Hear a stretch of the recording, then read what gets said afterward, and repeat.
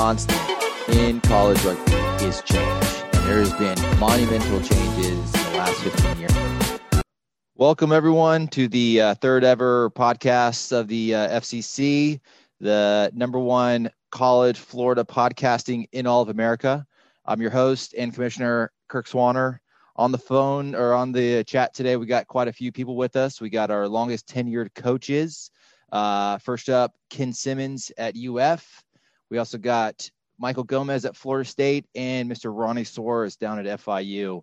And as always, the number one coach you love to hate, Evan Haig, our general manager, is also on the chat. So, thanks so much, guys, for joining us today. Wanted to talk a bit about, you guys have been around the longest. So what is it that we want to see when we're hosting? What are we expecting from our opposition? What are we expecting from our student leaderships? What's like a perfect day from a home match schedule? And then we'll talk about when we go on the road. So anyone have any comments about, what do we want to see, from opposition, ref? What's like a perfect day? Or, I guess maybe we'll start with like setups or pre-games or all that type of stuff. Any comments?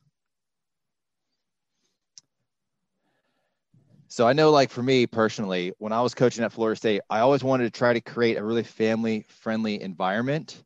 So one thing that drove me insane all the time is when opposition would come in town and when during their warm-up, they would warm up topless. I was trying to create like a more professional environment, family-friendly environment, and like show me a professional team that warms up without their shirt on. Like most professional teams, when they warm up, they've got like a uniform. So that's what I'd like to see happen more, or at least everyone have a shirt on when they're warming up. Yeah, I guess I guess I can go first with that picture perfect day. Picture perfect day. Your bus pulls into the opposition's field. Every player gets off with their matching uniforms, matching kit bags, right? And we're immediately greeted by a representative from the other team, right? Maybe a non-player, maybe a student leader, who points us immediately in the direction of some bathrooms within walking distance, right? And not porta potties.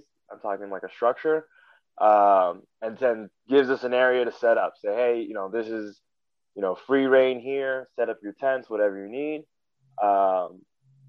Ideally, maybe like a campus rec person or something is providing coolers of water, and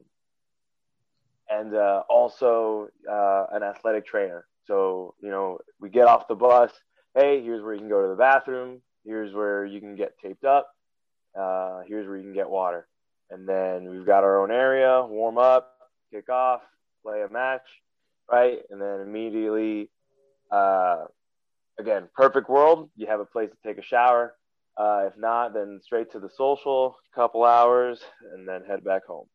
So we'll talk real quick about the athletic trainer. Like, is there a requirement compliance-wise for like athletic training or? No, we don't. I don't think we have it specifically within the rules, but it is. I think a lot of the schools require you to have an athletic trainer there within that. So I know at UCF we are required to have that, and they supply 2 for the day, and that's mainly to manage one's going on the field to treat an injury, that there's another one there dealing with the next up case. But I think that also covers at the beginning, so that one trainer can tape up, so 2 trainers are taping up at the same time. So I don't believe we have a set rule for that, but it's just the best case, what we ideally want. And I think everybody follows it, bar I've only been to one school where that hasn't really been adequately covered. So do you guys have to pay for your trainers at UCF, or are they provided for you? They're provided for us, one of the club sports. Oh man, Jesus Christ. Mm-hmm. I will say that schools are doing a better job about having access to trainers. Like, that was not around 6-7 years ago, or it was just coming around.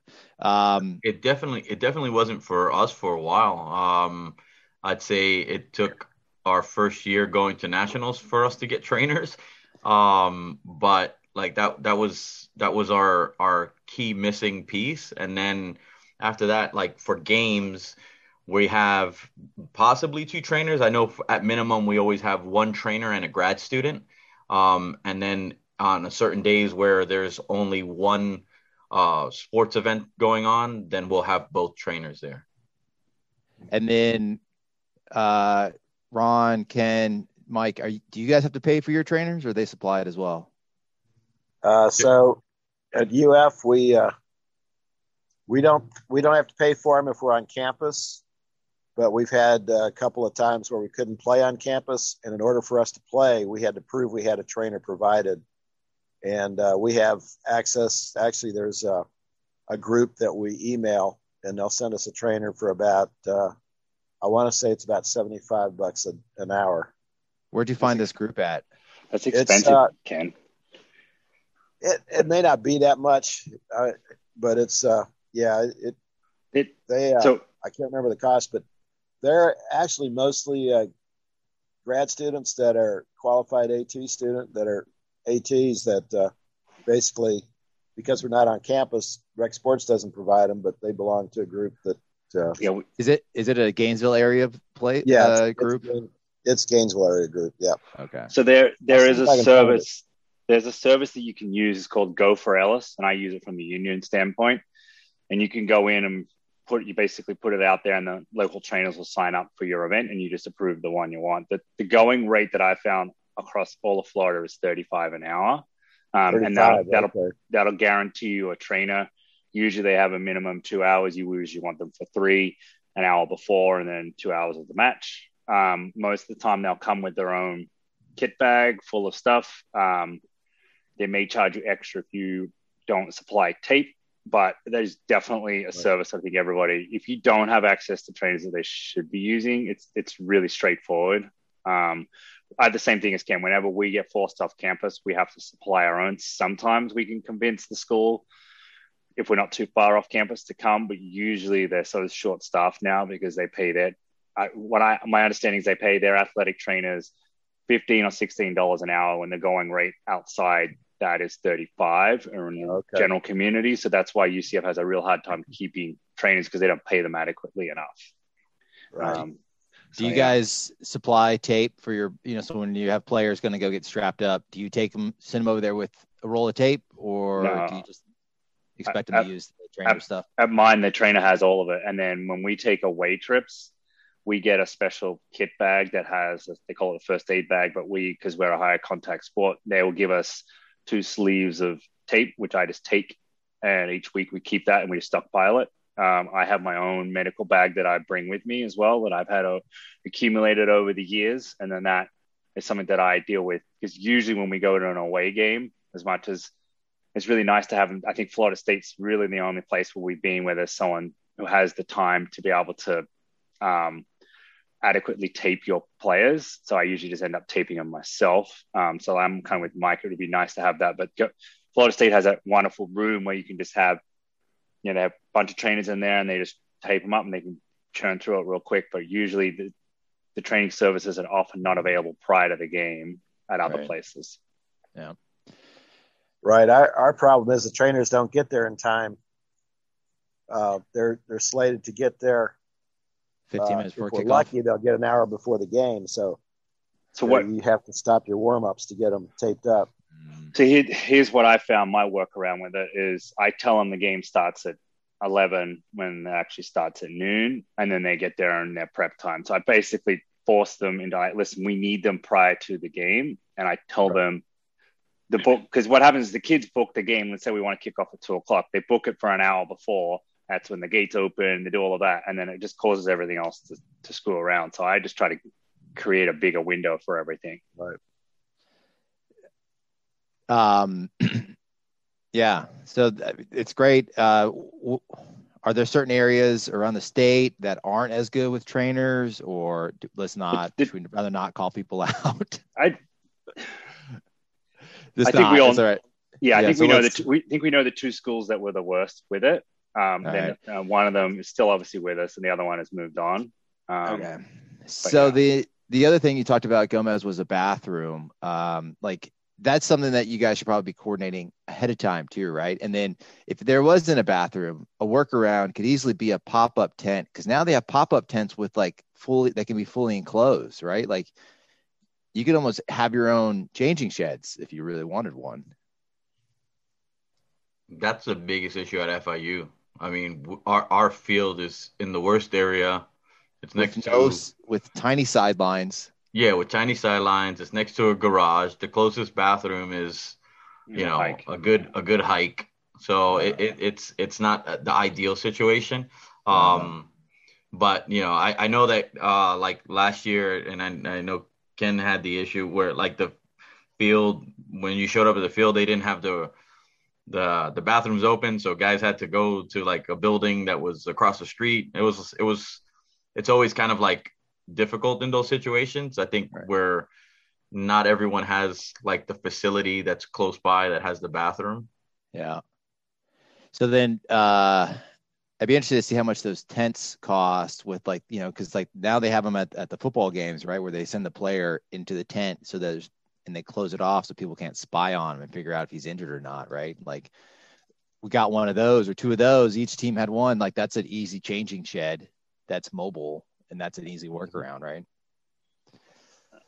I don't think the kids have a problem with getting changed. I think the problem is the bathroom, particularly if you've made a 4-hour plus trip. You really need to use the men's room, and that's the hard thing about running. Is I think FAU has a bathroom there, but it's very small. Florida State is, again, because of their facility is great. I think yours is right there on there, right? They got a good little bathroom it's and right, all that, right? It's right there. It's only a couple of stalls, but yeah, it's right there at the field. Yeah, and I think UNF actually has theirs is a little bit on the other side of the baseball field, but it's not too far a hike from what I remember, right? And then, yeah. So we've talked about on a road trip, the approach and then getting ready, right? So now Ken brought up an interesting point about warm-ups, right? Like the last thing you want to do is start a warm-up and then stop it, right? So to me, the big thing that was always the referee, the interaction with the ref. What else could stall your warm-up? Like what else do we want to see happen? Again, that'll make a perfect day for us since we're, on the road here. Like for me, I always try to get in there and talk to the ref and say, hey, can we do this chat before, right, or, can I build it? I mean, I'll build it into my warm up if you give me the notice, but. Well, I've found most of the refs we've dealt with have been really good about when's a good time. Again, I think that's a new thing they're doing now, but. Yeah. And that's worked out well because we can pick a time when we're doing the static, just the initial static stretch is good. They're already on the ground and in a line and ready for them. Yeah. But that's when the refs get there on time. So a lot of that's going to depend on the referee himself or herself. I know that, so I ref out here in California, and there are times that I don't even talk to the players before the game, because I just trust that the coaches know what the hell they're doing. And I just do the coin toss and go. Yeah, I think that falls on that whole like new referee empathy thing, where they're like, they're trying to teach them to have empathy for the players and the coaches. I think that's where that kind of falls in. I do know that one thing that I guess kind of like bothers me and stops warm up is like, for example, say we go to the field and that field requires us to sign some paperwork. Right. That kind of throws in a delay. And sometimes like FIU has tried to implement that, and then they realize like we're doing this at the worst time, and you could tell like it annoys the coaches, it annoys the players. It's hard to get everybody to do it. So I was thinking like maybe something like, say if we go to UCF and UCF does that, maybe UCF sending us that paperwork prior to us going up there and then having that filled out so that we could just turn it in. So, I sent out the USF paperwork yesterday. Did you guys get that? Yes. Yeah. Yep. So, I'm sorry. We've already received paperwork from Florida State for a game in late October. Great job, Gomez. Sign the waivers or whoever. Yeah. And I think that kind of I think we all have to have waivers signed. I think it's a school related policy that we all follow for the most part. I think it's a lot of just understanding, like, what does the game day management need to be? Like, I think, and I do this pretty poorly too. Like, if Ronnie's coming up, the one thing I want to always try to work out is what time's ideal kickoff for him. But what I probably should be doing is, all right, what time do you think you're going to get there? Let's make sure we plan everything out. Like, what are the waivers? Like, these are all the items that need to get done prior to, so it's not a shock of having to do that. Oh, guys, you just showed up this time. You need to get this waiver signed. Right. So I definitely think that, like, I just hearing you guys, that's definitely something that I want to try to improve. Like, here are the 4 things that we need you guys to have done, including the social, including, hey, do you need equipment? Like, sometimes it's just easier not to travel with a bunch of equipment, but we've got a locker full of equipment that I can lend you, hit shields and do all those other things that you might want. So let's touch on that subject real quick. Like, theft. That's always been a big, at least when I was playing, that was always a big thing, right? You always try to steal balls or steal, anything, right? Like, I really hope that stuff gets eradicated. This message is really for, like, captains and senior players, the guys that are the culture keepers. Like, the only thing you're doing if you're stealing shit is disrespecting your opposition. And, you can't have a game without an opponent. So you can't have a game without a referee, right? You can't have a game without a facility. So we need to be showing respect to the facilities, to the facility staff, to the referee, and to the opposition. And one of the best ways to show respect is to not steal their stuff.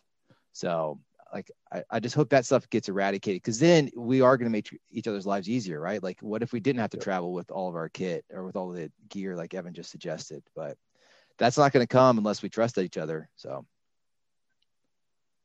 comments? I feel like that problem has gone away. I know back in my day when rugby clubs only had 1 ball per team, that's what you had to worry about, somebody stealing. But we haven't had any issues in the last few years with any of that I can recall. Okay, I got a report of it. That's why I brought it up. Oh. So, yeah. Yeah, I mean, that would be great, though, like, just more communication, so that way the pre-match process is real seamless. So that way it's just easy when we get there, right? Because we all know it's a big task when you go up on the road, right? Like, anything we can do to make our lives easier, I think we should definitely pursue it. Anything else as far as warm-up goes or pre-match kickoff stuff? No, I really like what you said about that opposition needs. I mean, I know that we had one of the things that we were complaining when I first got to FIU was that we weren't ever providing the opposition with tents or water. And finally they got around to doing it. But, like, I always felt that was important in certain areas, especially, you come down to Miami and you got to, or to FIU and you got to play on a turf field. It's brutally hot. There's no space. So, you put your gear on the turf and it's burning hot. So I know that to me, I felt that was always important. I always felt that it was important for the opposition to have that. But, like, I think that everywhere we've gone, most of the teams have always kind of taken care of us. Yeah. I mean, so there's basically, like, kind of 3 timelines or, like, travel times, right? You got the 2 to 3 hour trip that you can take. So UF's got the most of those, but, like UNF to Florida State, FIU to FAU, like, those games, like, we don't have to kick those off on 2 o'clock or 1 o'clock on a Saturday. Those could be played on Friday nights. And, like, if you guys haven't played Friday night games, they are so great because you get your entire weekend back. It's so nice.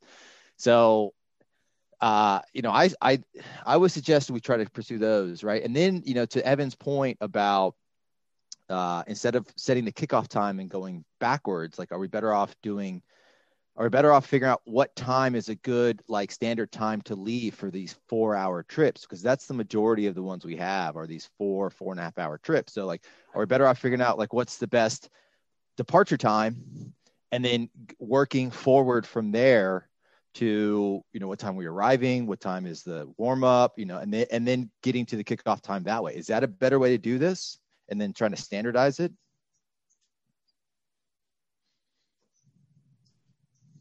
I think the hardest point when you do that is certain teams like to do certain things a certain way. So I think like there's some limits there. There should be, I think, the freedom for the traveling team. So if we're going to Florida State, we should have some idea of more say in how the process goes. On the kickoff time, but to some limit. Like Gomez can't demand that I kick off at 7:00 at night because I don't have lights on my field. So by him demanding that means I have to go off campus. So we just talked about that adds athletic training costs, that adds field rental, all of those things, which we're willing to do, but it just takes away from the ability for us to play on campus.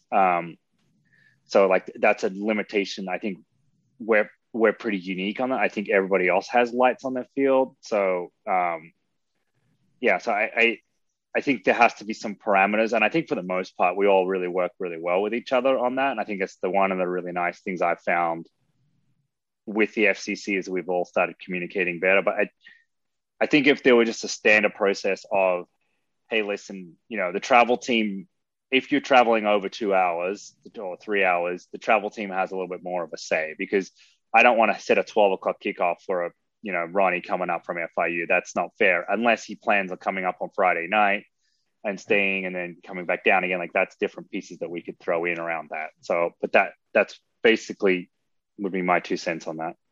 So we just need to communicate more. Yeah. And to be honest, I'm probably the wrong person to talk about because I'm like Ken, we're very central ground. So my trips are not overly onerous. Right. Yeah. So you're always the 4 hour, and then you get the 7 hour trips, 7-8 hour trips, which are the cross state. So like I've been suggesting that we play those Saturday nights, so that way you get up and leave Saturday morning, you arrive, you can either go to the hotel if you're staying the night, which I recommend you do, and then you have a little time to stretch your legs, and then you go and play, and then you stay the night, which is an easier way to have a good time than trying to drive up on Friday to stay. Then you get in really late Friday night for like an afternoon kickoff. I understand with that you're able to get back home on Saturday night, but Gomez and Ken, what are you guys' thoughts as far as kickoff times for those 7 hour trips? Yeah. Well, for years, we've traveled all of the Southeast. So all of our trips are like that for a while. Yeah. So we just planned on, we went up Friday night and then we could make any game time. In fact, we found out sometimes it worked better us going up Friday night and have like a 10:00 in the morning kickoff. Is that way you're back at a decent hour? That way you can come back that night if you didn't spend the night in the town. But what do you think was best on that, Ken, culture-wise? Because I think if you don't do it every week, I think it's different because you guys are doing that a lot. But if this is right. Mike, and you only go down to South Florida once, I hope that's the way Kirk built the schedule. Once a year, you could plan around like, is it better a Saturday night where they all get to go and hang out afterwards and see family, or is it better the Friday night? Like, that's the way I was thinking about it.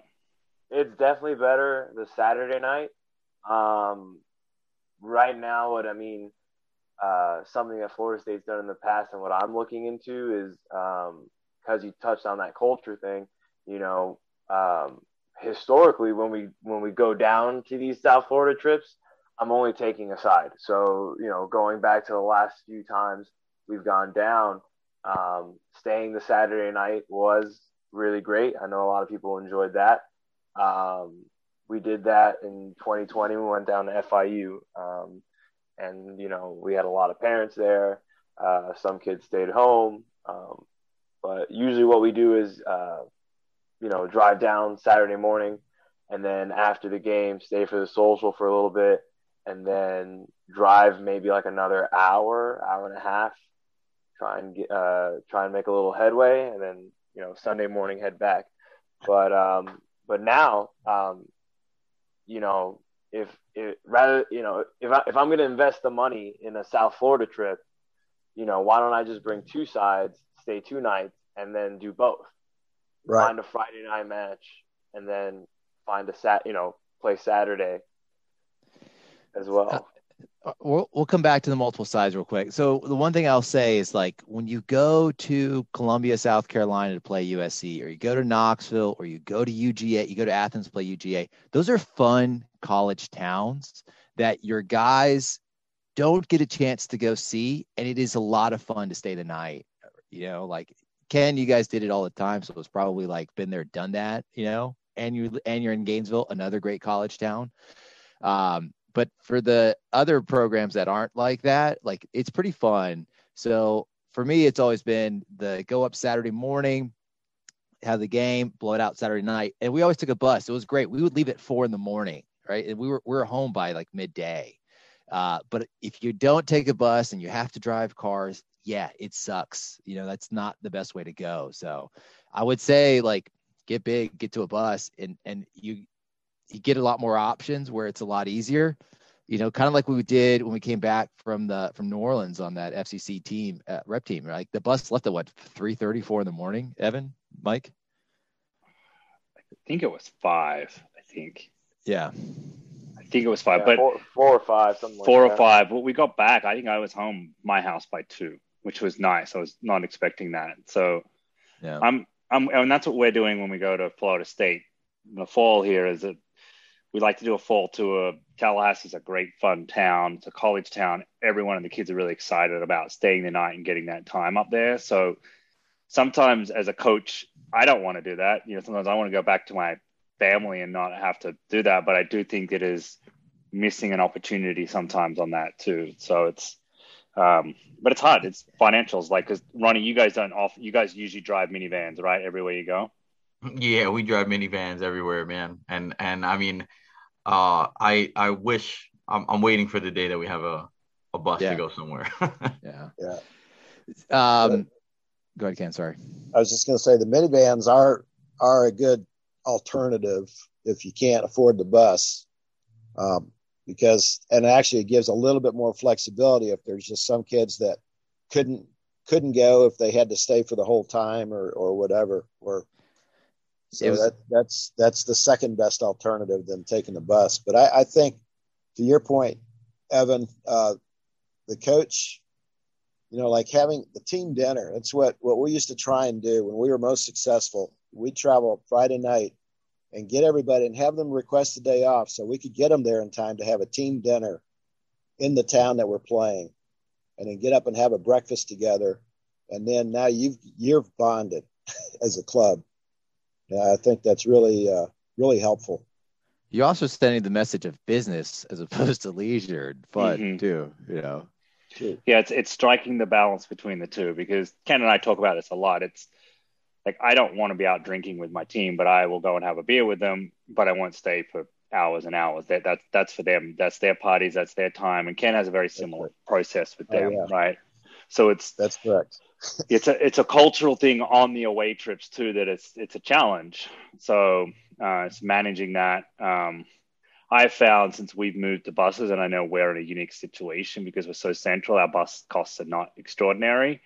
But it is definitely, one, it's improved the school relationship because the school doesn't feel uncomfortable with us driving all over the state and the kids are not responsible. We have a professional driver. And two, it's just way easier to coordinate and the guys have a good time. Even the guys who, you know, play 20, 30 minutes on the B side still feel like they had a really fun day because they went up and back in a bus and they got to hang out. So I've found that's also been a big cultural thing and adding to the atmosphere that I want for the guys for the day too.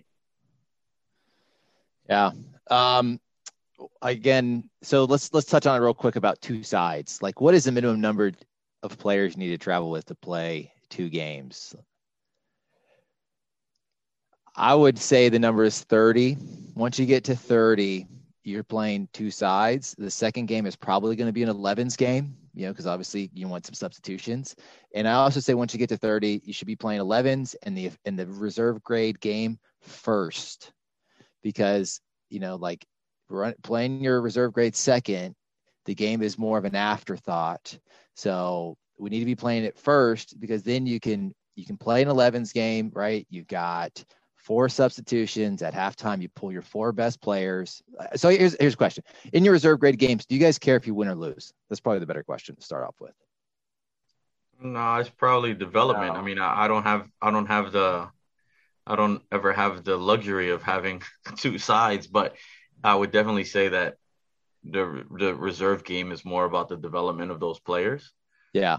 So I would think that that game wouldn't matter when it comes to a win-loss situation. Yeah. I also like the idea of the reserve going first, just because it follows that like tiered structure of the elite levels where the main game is the top teams playing at the end. Like a boxing ticket, right? The main Yeah, event's exactly. not, you don't put the main event first. Yep. I also think, Kirk, on that, like if we talk about arriving, if you arrive late for like you have a shorter warm up for a B-side game, it has less of an impact on the game that matters probably per se more, even though the development I think is really, really important. So I think if we planned more around that, I think it would definitely help. I think it's a different thing that I have not seen everybody grasp. I think Florida State does a really good job with wanting to play B-side first. So I definitely would love to see more of it, particularly if we had our numbers right. I agree in a perfect world, but I'm just thinking right now, the players I've got, my B side would be a bunch of rookies that really need to watch a game or two before they play. And they wouldn't get that opportunity. But I think by the spring we'll be okay. And it's managing the subs. I think it's doable. I'd be willing to go along with it. It's very doable, and you just have to manage your subs, because most likely some of your if you don't want you want to give your alternates on the first side some action, and they might. So I have to put them in there to warm up a little bit. So, yeah, like there's, I mean, definitely not pointing fingers, but there's teams that I've seen, we got to play the first grade first. We got to play the first grade first. Our subs, the subs that play B-side, we can't get them hurt in the B-side game. And then all of a sudden that guy doesn't get in until the 78th minute of your first grade game. And now what has he played on the weekend? Just because, you felt like you needed to have such a strong bench. We don't need to have strong benches. We need to have second grade sides that can perform. Yeah, so one of the questions is or the main hesitation, sorry for the dogs in the background, is the question of the bench and how to manage your bench players' time for the weekend. So, do you want to have the strongest bench possible? And then the other question would be if you're telling me that you took your bench players and you started them in the reserve grade game and it was first, and you pulled them at halftime, and then they don't go into halftime, that's like an hour plus time to recuperate. You're trying to tell me those kids can't recuperate to a standard good enough to go play in the first grade after an hour? I think there's also a thing we got to be cautious on here too. As I suffer from this, I could be at 25 or 26, wanting to play that B side. But to get a B side of 10 or 11's game that's beneficial, I have to use first side starters. And that's where that's why I think under 30, you're not going first grade, or you're going first grade first. Once you get to 30 plus, B side first. I agree, because it adds more value to those B side guys. Because what happens is it just becomes the afterthought instead of the warm up game. And I think the warm up game is a better feel for them. And if you pick injuries up, then you're just going to have to put other guys on the bench for you. So it's a real tough balancing act when you sit, which is where we've sat for the last few years, is in that 25 to 30 player range. Once you get above 30 consistent travelers, then I think it makes all consistent players. And then I think makes the B side a lot easier.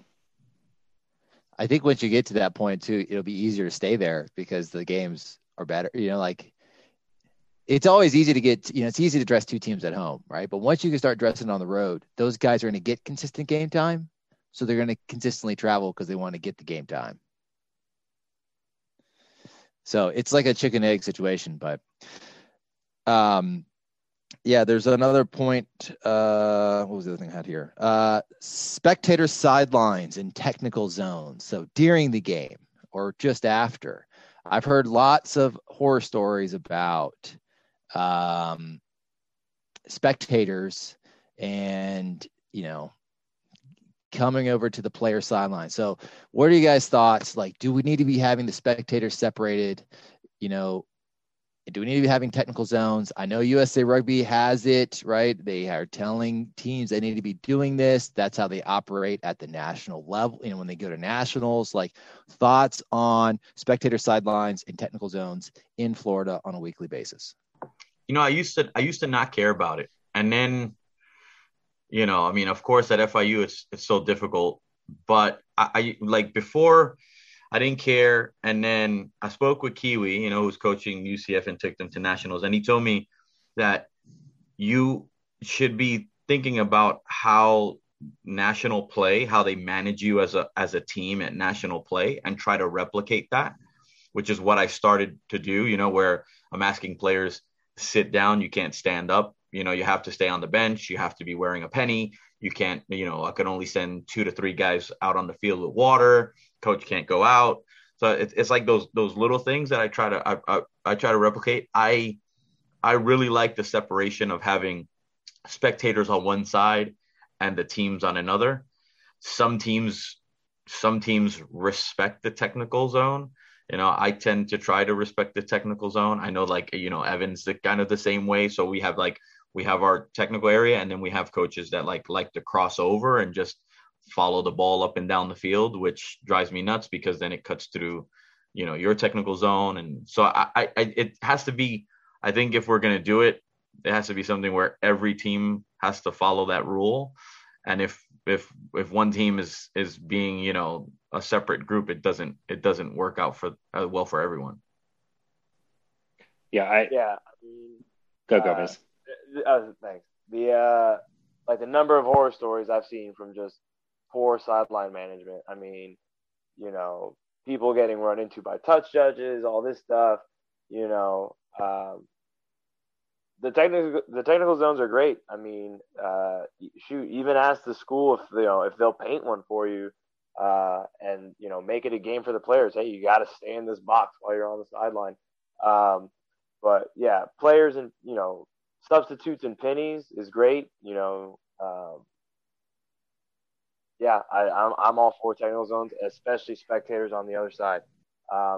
It gets a little hard at Florida State. We've got a lot of area, you know, behind the player sideline. So, you know, very often times you'll have, you know, injured players sneak back there, you know, girls from the girls team. Yeah, like the gray area is like the reserve grade guys that aren't playing the first grade. Where do they sit? And then like that's the gray area you get into. But I think they're less of the problem. I think if you keep your general spectators on the other side, I think it definitely helps. I like what Ronnie, I was just going to clarify that. I think if we all set ourselves a standard of buying a set of pennies that we bring with us for everyone, and that's your pennies.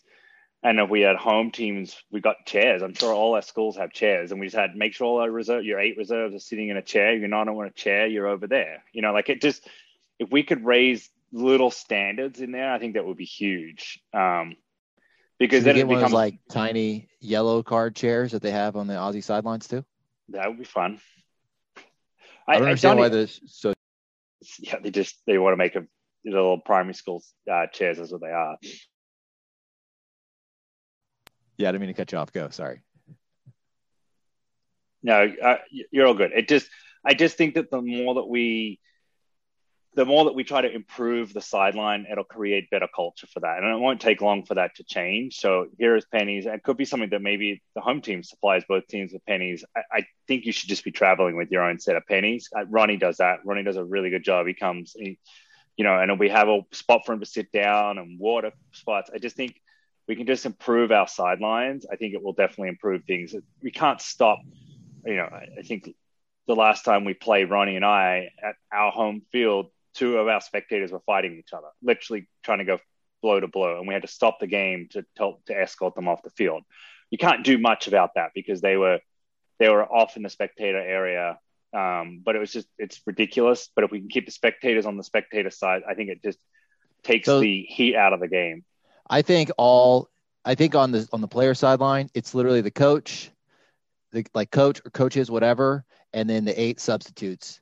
and the trainer, and that's it. All non-playing players on the spectator sideline, and then stop stupid fights, right? Like, because who are the worst people? It's the parents, right? Like in youth sports, who do you always hear complaining most about? It's the parents. They're the ones that go bananas. So just get them over there, and then get all your non-playing players. They're the ones over there policing that stuff.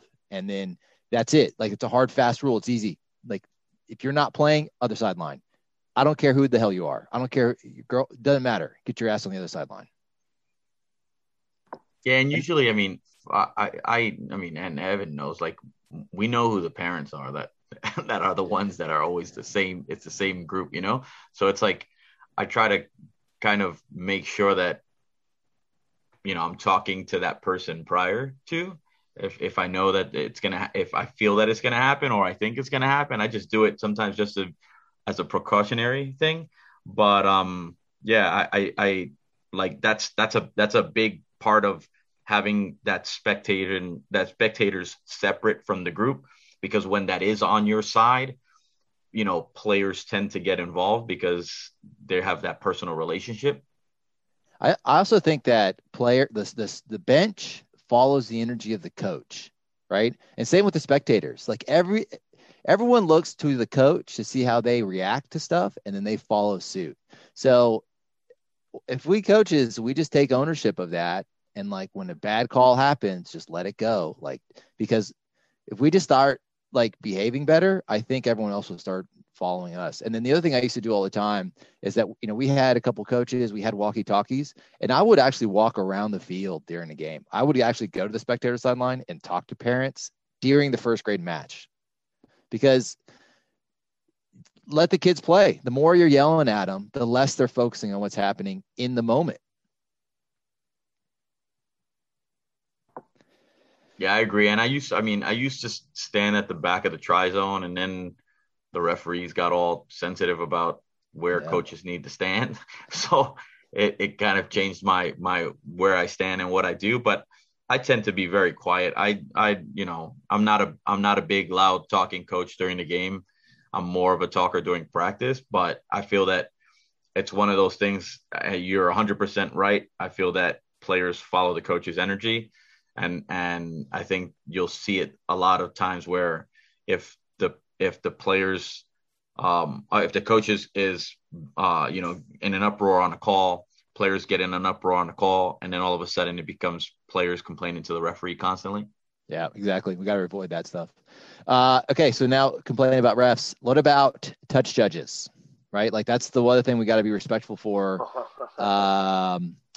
You know, like, what can we do to do this a better job with touch judges, right? Like, you always hear about, or I mean, you see people running around with beers in their hand or t-shirt off, or, you know, like, who usually gets the flag? It's usually like the least experienced person. Is that the best person to be catching the flag to run touch? Or like, how do we do this? And don't get me wrong, I also ask questions internally within the union. How can we like provide money for this, so that way we can, like, if there's an online touch judge course, that we can get certified touch judges on a club, and then we pay them to do it. Like, how do we do a better process of this? Or like, just ramble thoughts, go.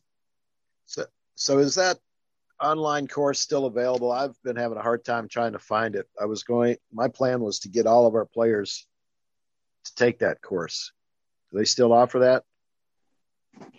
I don't know. I'm assuming they do, but they've been reworking what they call their certification type platform that they're using. So let me take a little look around while you guys talk about this, but I think it's still on there. I just got to find it. Okay, because I think that would be great. I think paying them would be awesome if we could afford it, or just make that part of what the clubs have to pay for, the referee and the touch judges. And, I think that, or like maybe even, you know, I mean, that's a fantastic idea. I also think that, like, teams should probably like look at players that are young, either freshman or sophomore, that we know they're going to be around for a while, and like each team take 2 players, and maybe even get the FCC, you know, I know we'll get Kirk and Evan to back it, but like, you know, get the union to back supporting these guys as touch judges. So every year we're cycling in 2 new touch judges to learn the game. And those are the guys that are, responsible for running touch for each team on game day. To me, like, it goes back to respect again, like it's respect of the game, right? Like, which is the worst thing you want to see. And it's really tough, right? When you have one of your players running touch and they're like, they do like those hometown calls or those like they look out for their team more, like that just undermines the credibility of the game. And it's like the worst thing in the world, right? Like, so if you're running touch and your team, it's a close shot at post and they miss it, like don't give anybody the benefit of the doubt, just be as objective as possible, because that's how we respect the game and respect the opponent. And again, like, my biggest beef on this stuff is that, like, once we start disrespecting the game, that disrespect leads to distrust. And the one thing we can't be doing is distrusting each other. Like, we're all in this together. We all need to grow together. So like those little interactions, which people blow off as minor, are actually very big deals or can turn into very big deals. So we just need to be really cautious about that stuff. And I think if we can just focus on it, we can do a better job. And like, yeah, we'll all grow. Like, I think, again, like what Ken said, like, if it's like $20 for a touch judge for a game, it's $40 more. Like, yeah, let's pay the $40. And that's going to make things way better. The other idea Evan had, which I think we should probably talk about more, is like, what if next year for the FCC dues, the ones that we invoice you guys that you pay out of the school, if we went to $40 a person, and the union then essentially contracts videos for all games. And then we have an online hosting place, and now all games are videoed. They're all shareable, and it's done by like a professional. That's something we can think about and talk more about. But any last comments or thoughts, guys? We've been here going at it. I was hoping for 30 minutes. We're a little bit longer than that, but I dig that idea, man. I dig that video idea. yeah, I like that. What we didn't talk about was post-match on the field. Absolutely. Go ahead. Yeah, shoot, Ken. Go for it. And, the thing that that I work with my guys, and I'm hoping all the other teams do, is to make sure that the field looks exactly as it did when we left it, that there is no trash, no water bottles. And ideally we would be doing that. We haven't done a good job, but kind of keeping it neat during the game too. We got kit bags scattered all over, clothes here, clothes there, and it doesn't look professional at all. So it's something that I know I need to work on with my players, but I think that would help us for the respect of the game and making us look like professionals. Yeah, little things like that. I mean, just make sure when you put your kit bag, let's just put them in a line or something. The other thing we used to have was you had those folding benches. We had 2 of those, and those things were pretty great. I know guys used, they would use that instead of sitting on the ground to put their boots on, they could sit on a bench. But little things like that. And then your other point about post-match, like, is the social, like, that is an important aspect that we need to be striving to keep intact. My question is, like, if we have a team that, again, we should be communicating this stuff earlier, right? And if you can't stick around very long after the game, if you got to get going, that needs to be communicated. So that way the opposition isn't trying to put together this big social. So in those situations, would it be better off if, like, we just did like pizza or something at the field and then let the players interact at the field instead of trying to get off and go to a social if the other team has to leave right away? So actually that's something in the when we were in the SCRC, that was the trend there, was they give water and something to eat right at the field. And then there was no official social. Right. I mean, the players would go do their thing, give us coaches the chance to have that plausible deniability of anything that might go on. As bad as I hate to say it, but I think that's actually a trend. I think that's a trend probably in a lot of places, but I like the idea. If they're leaving, it'd be nice to be able to do something for them. Mm-hmm. I mean, we could also go that route, just start encouraging folks to, like, let's just have the feed on field right after the game, and then it's free for all, like, then everyone's up to their own after that. Yeah. Having said that, I'm not sure that UF will allow us to do that. Yeah, I was just gonna say the same thing. FIU won't allow us to do it. Okay, so we'll just go on a case by case basis right now. And again, if you have to leave quickly, it's on the traveling team to communicate that, right? Like it shouldn't be on the home team to try to figure out that. Yeah, and I think like I know all of you guys here on this call have experienced it with FIU. Like FIU is not a real community school, so there's like nothing around. So a lot of times it's like social at somebody's house or somebody's apartment. But yeah, that's one of the it's just an area thing. Some areas are able to do it and some areas aren't. But yeah. we always try to put on a social no matter what. I mean, can you get a pavilion at Palmetto Park around the corner there? Yeah, it's we can. If it's the problem is that all the pavilions that are there are part of the park, and part of where the baseball fields are at, and it's always kids there. So like they don't want to have anything, outside of baseball that would be in that area. The last time we went there, Ronnie, it was like really more like a restaurant, which is what we have is like Burger U. So like, yeah, they can sell beer and those things there, but it's generally a restaurant. So the food is the top priority. And I think that's the most important thing. That's what, like, we never buy beer for the opposition team. We always buy chicken tenders and fries or whatever else from Burger U, and everybody just go in and eat that. And I think that's really what Ken's kind of alluding to a little bit too. Is like, as long as we don't sponsor, alcohol it's just the underage kids within that, and we're not paying for that as a club, I think we're fine. But it definitely is nice, just even if it's 10, 15 minutes, you just stop by and you say hi. I think that's important. I'm trying to be better with that with us too. Yeah, it's that, and that was the biggest thing with us is it's always just finding a place that can house two teams and food and not disrupt restaurant business, because everything around FIU is so small, Yeah. Each of us have their own individual challenges. I know FIU is a unique challenge that it's such a commuter school, but I'm sure we could figure something out. And I'll help out whenever possible, Ron. I'll call my grandma. She's around the corner there. Send me ideas, man. Send me ideas. We're trying. We'll try anything and everything.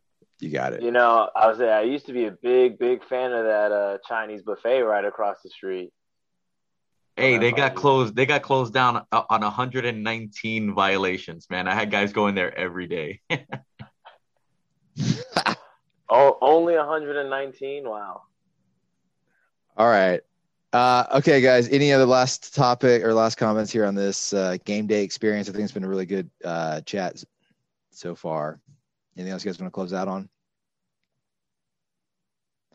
Well, I really appreciate the time. That'll be it for this one. Keep your ears out. We got another one coming up here shortly. We're going to talk about some other topics for the future, sevens, assistant coaches. We'll do another one specifically for student leadership and what it means, or what does it take to be a good president. We'll get some former presidents come on and help chat with that stuff. But thanks so much for your time, gentlemen. Thanks for listening. See you guys soon.